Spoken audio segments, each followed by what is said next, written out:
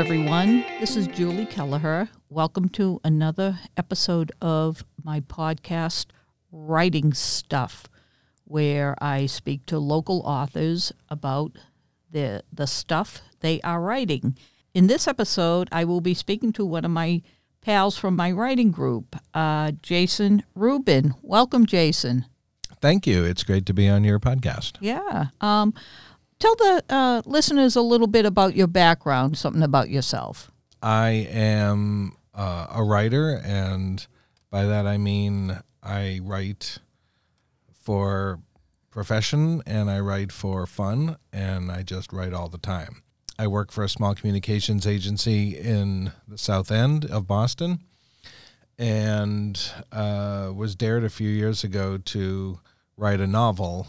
Prior to that, I never thought of myself as a writer in quite that way, more of a nonfiction guy. But I've lived in Malden for 10 years and have 2 daughters, and so I do a lot of juggling between the writing I do during the day, the writing I try to do at night, and the other responsibilities of life. You say your book, Ancient Tales, Newly Told, actually there are 2 complete novellas in there, and they you call them historical fiction, historical novels. Yes. Would you call it historical fiction? Yes. Okay. What exactly is the process in writing something? We'll get into the book later, but I was just wondering what your process is in writing historical fiction. Well, as I said before, I always considered myself a nonfiction person. I was born on Abraham Lincoln's birthday, and from the time I was literate, I just read every biography I could get my hand on, every book about the Civil War.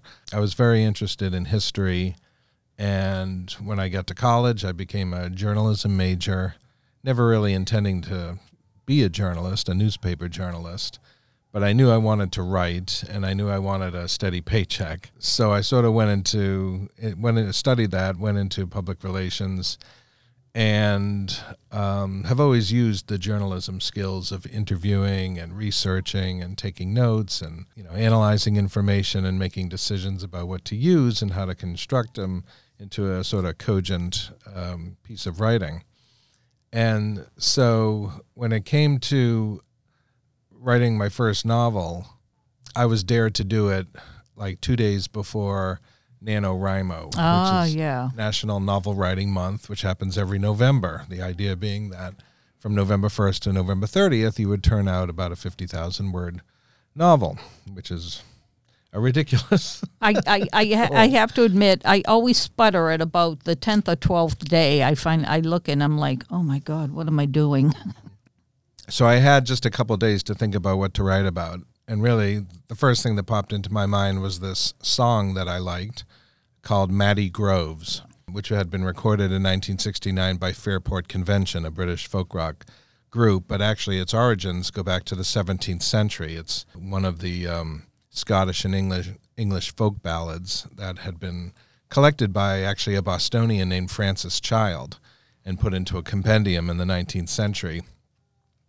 And it's a sort of classic old tale of adultery and murder between the classes. And it sort of fascinated me as a story and as a song. And so I thought I would delve into that. But the song is 8 minutes long, and there's only 4 characters, and you can't really make a novel out of just that. So I had to do research into the time period, what was 17th century England like, what were the customs, when did it take place? The first line of the song is a holiday, the first one of the year. Lord Darnell and his wife went to church, the gospel for to hear. Mm-hmm. So first of all, I'm thinking, so what is that first holiday of the year that you would go to church for? I presumed it was Easter. So then I started doing research into Easter time traditions, and gradually, found a location and built the story from that, inventing new characters and subplots and things like that. But it really required me to do a lot of research into that time period and that place. I was fascinated with the Matty Groves story because I actually first heard the song in the movie Songcatcher.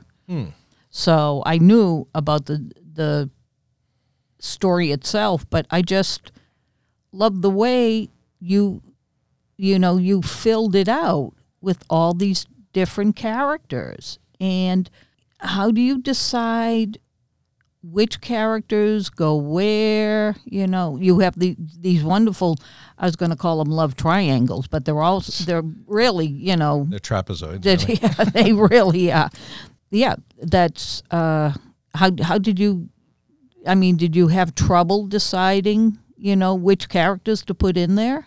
Well, so the characters in the song there's a lord and lady who apparently have an unhappy marriage because the lady ends up in a tryst with Maddie. And then there's the faithful servant who overhears this conspiracy and rides over to warn the Lord if that's going to happen, and that creates this showdown between the Lord and Maddie. So Maddie is, somewhat of a rogue, a womanizer, and I needed to represent that somehow, and I didn't want to have just, episode after episode of sexual conquest. So I needed one character, a female character, who would embody all those kind of womanizing traits of Maddie. And so I created the character of Alexandra, whose name came from actually the real name of Sandy Denny, who was the singer of Fairport Convention and who sang the song that inspired the story.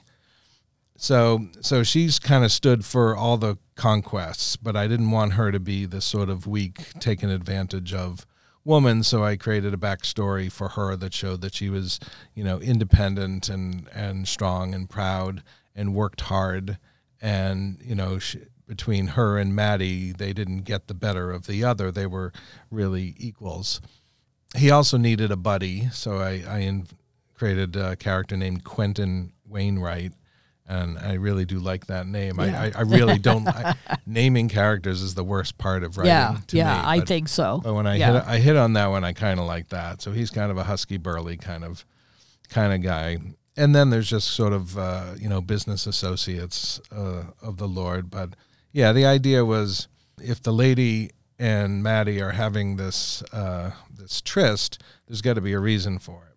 So I had to think about what their marriage was like. This was a time of marriages that were made, not through romance, but arranged. Yeah. And so I created basically the backstory of two people meeting and just never really connecting, and there being a lot of frustration. And then I added a few other little Phillips, along with that. So the servant is jealous of Maddie, and the lady is, desirous of Maddie, and the Lord is somewhat desirous of Maddie. I thought that was a very interesting addition. Yeah, and so there's sort of a lot going on there, but not too much, but you needed to sort of build that out. So there's all these other plots that come into play that fleshed it out and made it into a book that, as you say, it's sort of a novella. Technically, my books are longer than a novella and shorter than a novel, which turns publishers off. Yes, yeah. But two of them fit very neatly into my current volume. Yeah. And what is the other story? Tell us about the other story. So having finished the first book, I was thought, okay, I was dared, I did it, that's fine. Don't really need to go through that again. I was listening to a song. Again, the first book was inspired by a song, and the second one was as well. I was listening to an album by the jazz singer Cassandra Wilson, and there's a song on this album called Solomon Sang, and from the lyrics, I could tell she was singing about King Solomon. But there was a line that confused me that went, and when he lay down with Makeda, Solomon sang. And I had never heard the word or the name Makeda associated with King Solomon. And, I was a dutiful Jewish boy who went to Sunday school and was bar mitzvahed and everything. And so, I thought I knew the basics, at least of the kings. So I Googled the name Makeda, and I found that it was the Ethiopian name for the Queen of Sheba. Ah, okay. And the Queen of Sheba in the Hebrew Bible is never named. She's just known as as the Queen of Sheba. So I thought that was interesting. And as I read a little further, there was apparently a book, sort of a foundational theological historical book of the Ethiopians called the Kebra Nagast, which means the glory of kings, which tells the story of Solomon and Makeda meeting, as they do in the Hebrew Bible, but it goes further than that. They actually have a child, and this child grows up to become an emperor of Ethiopia, and Ethiopian rulers into the 20th century with Haile Selassie I trace their lineage back to this fruit of Solomon and Makeda's union. Oh, I didn't realize that. Yes. It's true. Wow. Which is why, the Haile Selassie was the one whom the Rastafarians believed was God incarnate, fulfilling an ancient prophecy that a black king would arise over Ethiopia. And so he was known as King of Kings, Lord of Lords, conquering lion of the tribe of Judah. Solomon was from the tribe of Judah, as was his father, David. Yeah. So all this was sounding really interesting to me and a little bit juicy. So I went back to my handy-dandy Bible, and I went to see what, the original text says about the meeting of Solomon and the Queen of Sheba, which is told in the first book of Kings, I think chapter 10 maybe, but it's only 13 verses. And basically, she hears about Solomon and how wise he is. She's intrigued. She comes to visit. She asks him tough questions. She delights in his answers. He gives her a bunch of parting gifts, and she goes back to her land. And that's all it says. So, with given that text versus the Kebra Nagast with, sex and progeny in it, I decided to do a little more reading and actually got a copy of the Kebra Nagast. Found that it was sort of a much more interesting story. And it just occurred to me, well, maybe I could write about this, because I doubted that a lot of people, at least maybe white people, at least maybe Jewish people, knew about the fact that there was an Ethiopian version of that story. And so I thought I would address that. And so I found myself writing another book. Yeah. Now, and again, I'm going to ask you the same question. How did you decide to fill out the basic story? Well, this was a little tougher because, again, the references in the Bible were few and not very revealing. Yeah. So, I leaned on what was in the Kebra Nagast, the Ethiopian version. But at the same time, there's a lot of writings in the Bible and in the Apocrypha that are ascribed traditionally to Solomon, such as the book of Ecclesiastes, obviously the Song of Solomon, various Psalms, that biblical scholars today, do not believe that King Solomon actually wrote, if there even was historically a King Solomon. Oh, that's interesting. Because as a Catholic, I know all about the New Testament, but I have to admit my knowledge of the Old Testament is woefully incomplete. So I think I just find that fascinating. Yeah, well, so I decided that, these various writings, some of which are very beautiful, very interesting, whether they were written by Solomon or not, if there's any hint that he may have composed them, then they were fair game for me. Right. Yeah. So I just applied things as I saw fit. The Queen of Sheba is actually mentioned in the New Testament once. I want to say the book of Matthew. Near the end, she's called the Queen of the South. And it's sort of like a warning. The Queen of the South will rise up because she sought, wisdom from Solomon. It was, sort of a precursor to the end of days. At the same time, the more I researched it, the more I found that Makeda is also mentioned in the Quran. She's called Bilqis there. Interesting. And there's some strange stories about, a bird that was spying on her and flew to Solomon and told Solomon about her, and stories about her having like very hairy legs. And it's just, there's some strange stuff there. So I was assembling a great deal of material. Plus, Freemasonry is based on the Solomon building the temple, and so that which plays into the story, because that's basically how Makeda learned about Solomon because Solomon was going to build the temple and sent out ships to all the nations in the area asking for materials. And so Makeda sent her chief trader named Tamrin to go up there and sell their cedars and their jewels and their all the artisan materials that they had. Yeah. So that's how the initial connection was made. So really, I had almost too much information, and I had to sift through and see what I really wanted to use, what sort of advanced the story in an interesting way. But I really wanted it to be sort of a liberal, partaking of lots of different sources without being slavishly devoted to any one of them. Yes, certainly being respectful of all of them, but not treating any of them as gospel truth. And again, inventing characters where needed, just to advance a story and get some subplots going underneath. Oh, okay. I want to go back because you also are very, upfront in your introduction about almost like your state of mind when writing these two stories, and you were in very different places in your life, and I was wondering if you wanted to expound on that.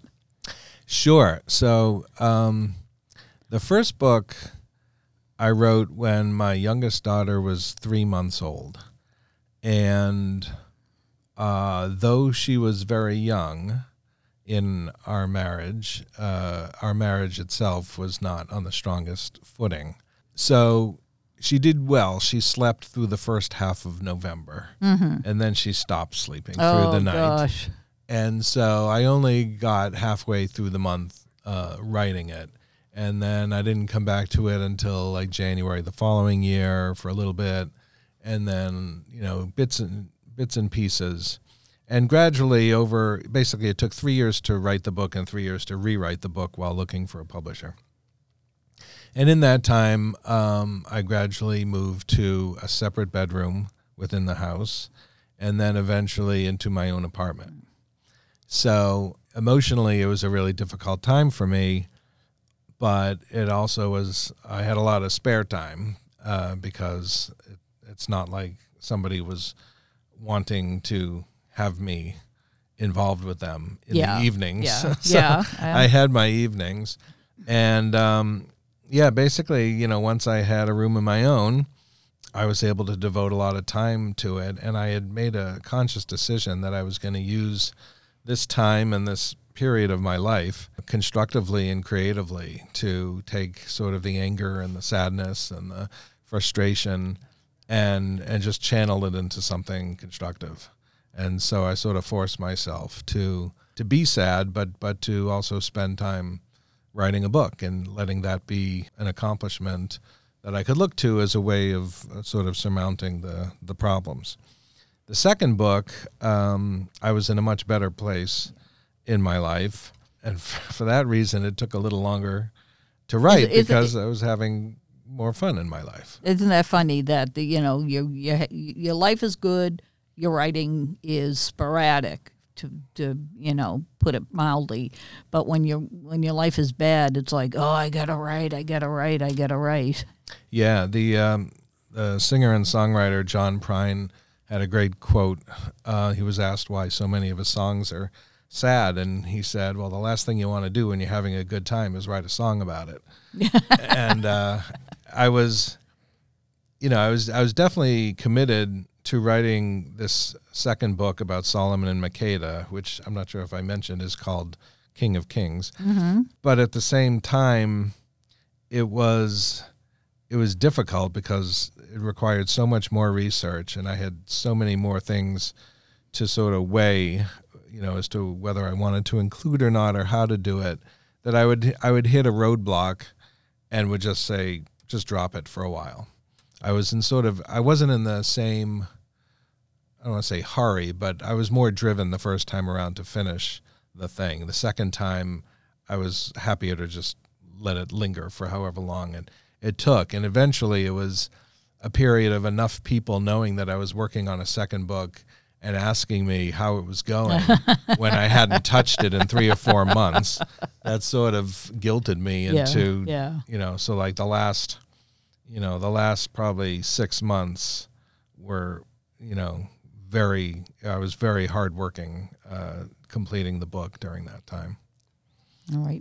Do you have, what are you working on now? Do you have another novel in your head or lined up or something like that? Yeah, and not in my head. I've got it down. And these books don't really come sequentially. The motivation and the time spent towards it sort of does. But in the midst of doing King of Kings, there was this other idea that I had, which was not a historical novel and based on my own experience having recurring dreams. Oh. One in particular, which is a dream that I used to have all the time. And it was me being in a car somewhere, going someplace, arriving there, getting out of the car, going up to the door, and then realizing I'd forgotten something. A wallet or something. Yeah. And then I have to go back and home and get it.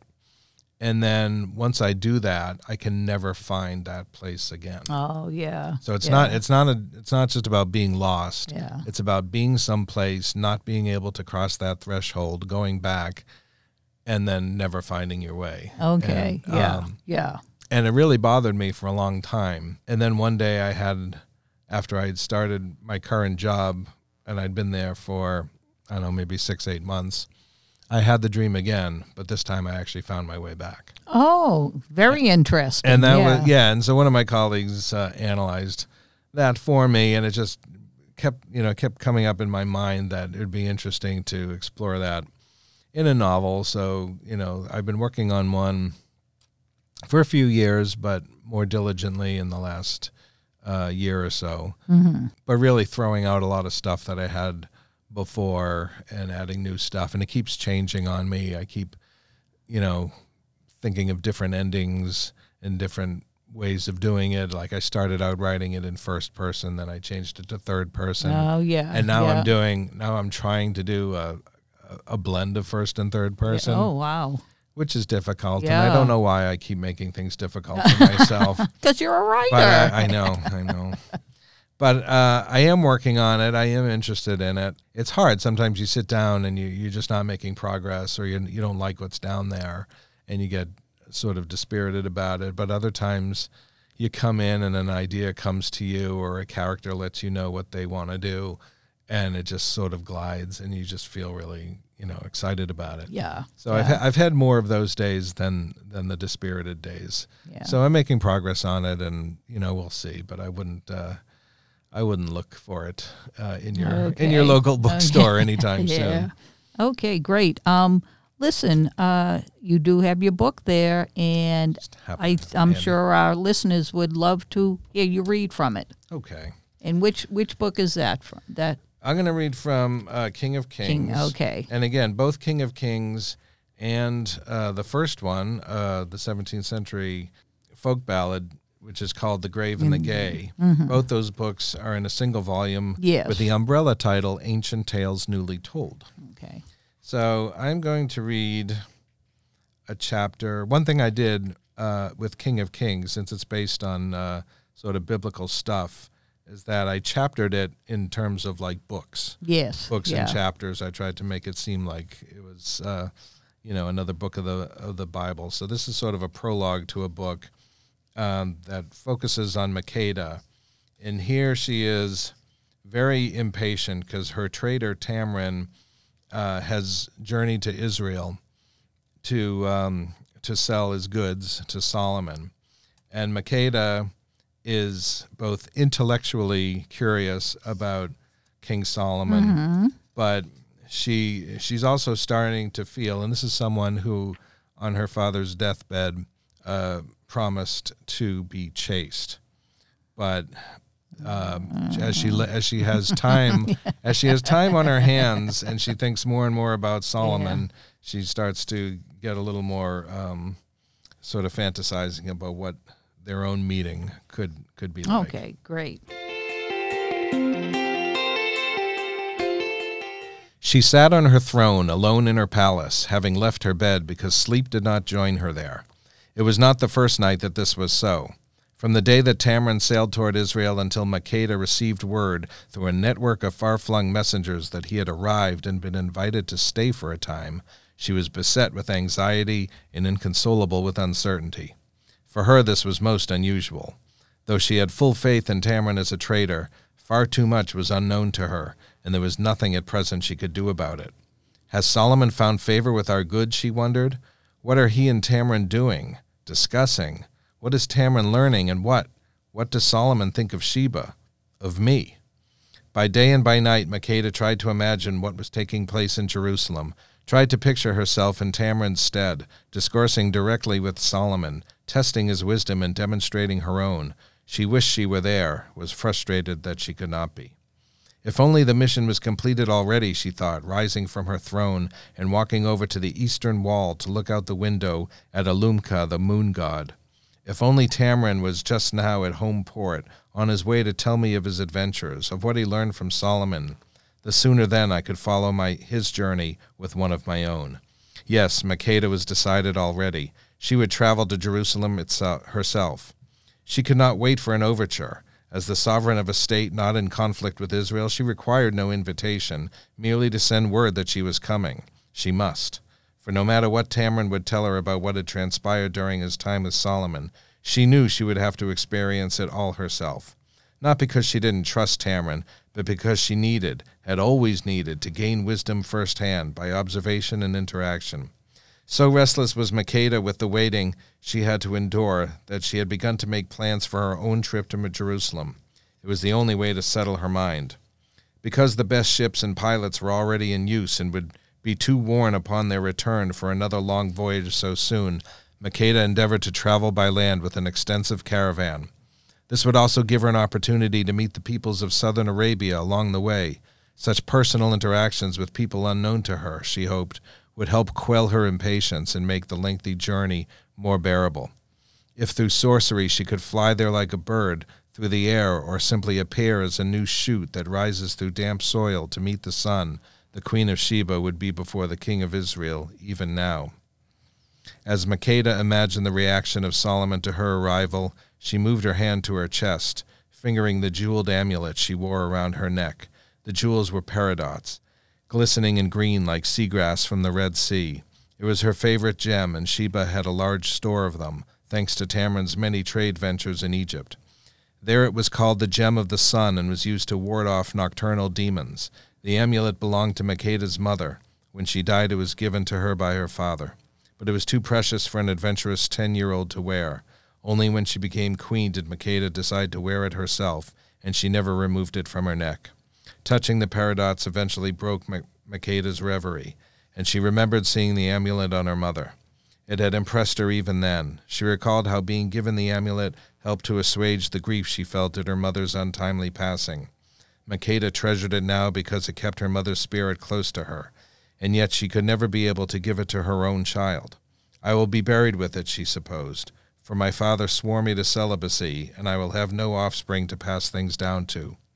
And instead of sadness, the thought filled Makeda with resolve. I live my life for myself and for my people, and I will be fulfilled, and fulfill my duty to Sheba and all of Ethiopia only by meeting the wise King Solomon. This is my duty and my desire. When Tamrin comes, I will go. I must go. I must journey to Israel, as soon as Tamrin returns, just as soon as he returns. It will be soon, but not soon enough for me. These are what I call my wrap-up questions. Okay. I think we covered everything, unless there's something you want to... No. Yeah, okay, good. Fine. Great. I suppose it's obvious. I was going to ask you whether you're a plotter or a pantser. I assume you're a plotter, or is that not quite accurate? It's not fully accurate. Although I must say, sort of the advantage of writing historical fiction is that you have a template. Yeah. You have something that happened, or a tale that had already been told. So you kind of have the beginning and the ending. And I'm finding with the work in progress that, I keep sort of coming up with different endings and not being satisfied with that. I tend to just sort of go, and I find, and this gets weird, but I do find that, when you're in a real strong writing jag and you're really committed to it and you're turning out words and you're moving forward, that the characters sort of speak to you in a way. They sort of tell you what they want to do. When I get to that point, I just try to get out of the way. Yeah, and that's the best thing to do. Yeah, especially with so the new novel was really like that. I mean, the one that I'm working on now, where one of the characters is just driving me nuts because I try to create how this relationship is going to move forward, and it keeps going off course. So yeah, I try to be open to inspiration and just see where it goes, because I can always change it and rewrite. Yes, that's the beauty of writing. You can always change it.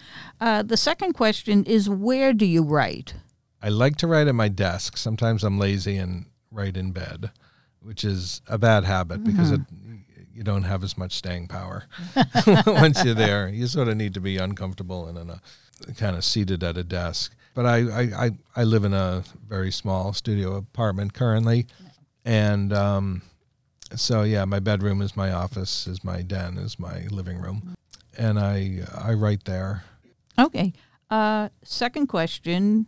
No, that was the second question. Excuse me. Third question.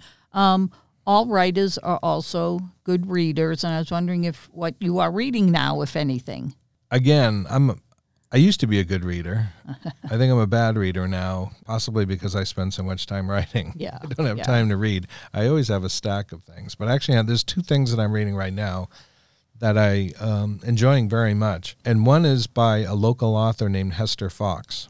And I met her at an event at the new J Center that they had recently, Malden Reads had for local authors. And I was sitting next to her, and we did a book exchange, and I think I probably got the best out of it. It's called The Witch of Willow Hill, and it's got the enticing sort of tagline saying, there hasn't been a witch in Massachusetts in 200 years until now, but she doesn't know it yet. Oh, and it's really good. It's sort of gothic, which is not totally my thing, and it's kind of ghosty, which is not totally my thing, but the language is beautiful. The other thing I'm reading is a book by Steve Almond, who's also a local-ish guy, Greater Boston guy, who is sort of fascinating to me. He's the one who he wrote this wonderful article about why publishers and agents are anachronisms these days, and the benefits of interesting. Yeah, the good things about self-publishing, which sort of takes the shame away of it. And he's really good in both fiction and nonfiction realms. And he wrote a book, it came out just last year.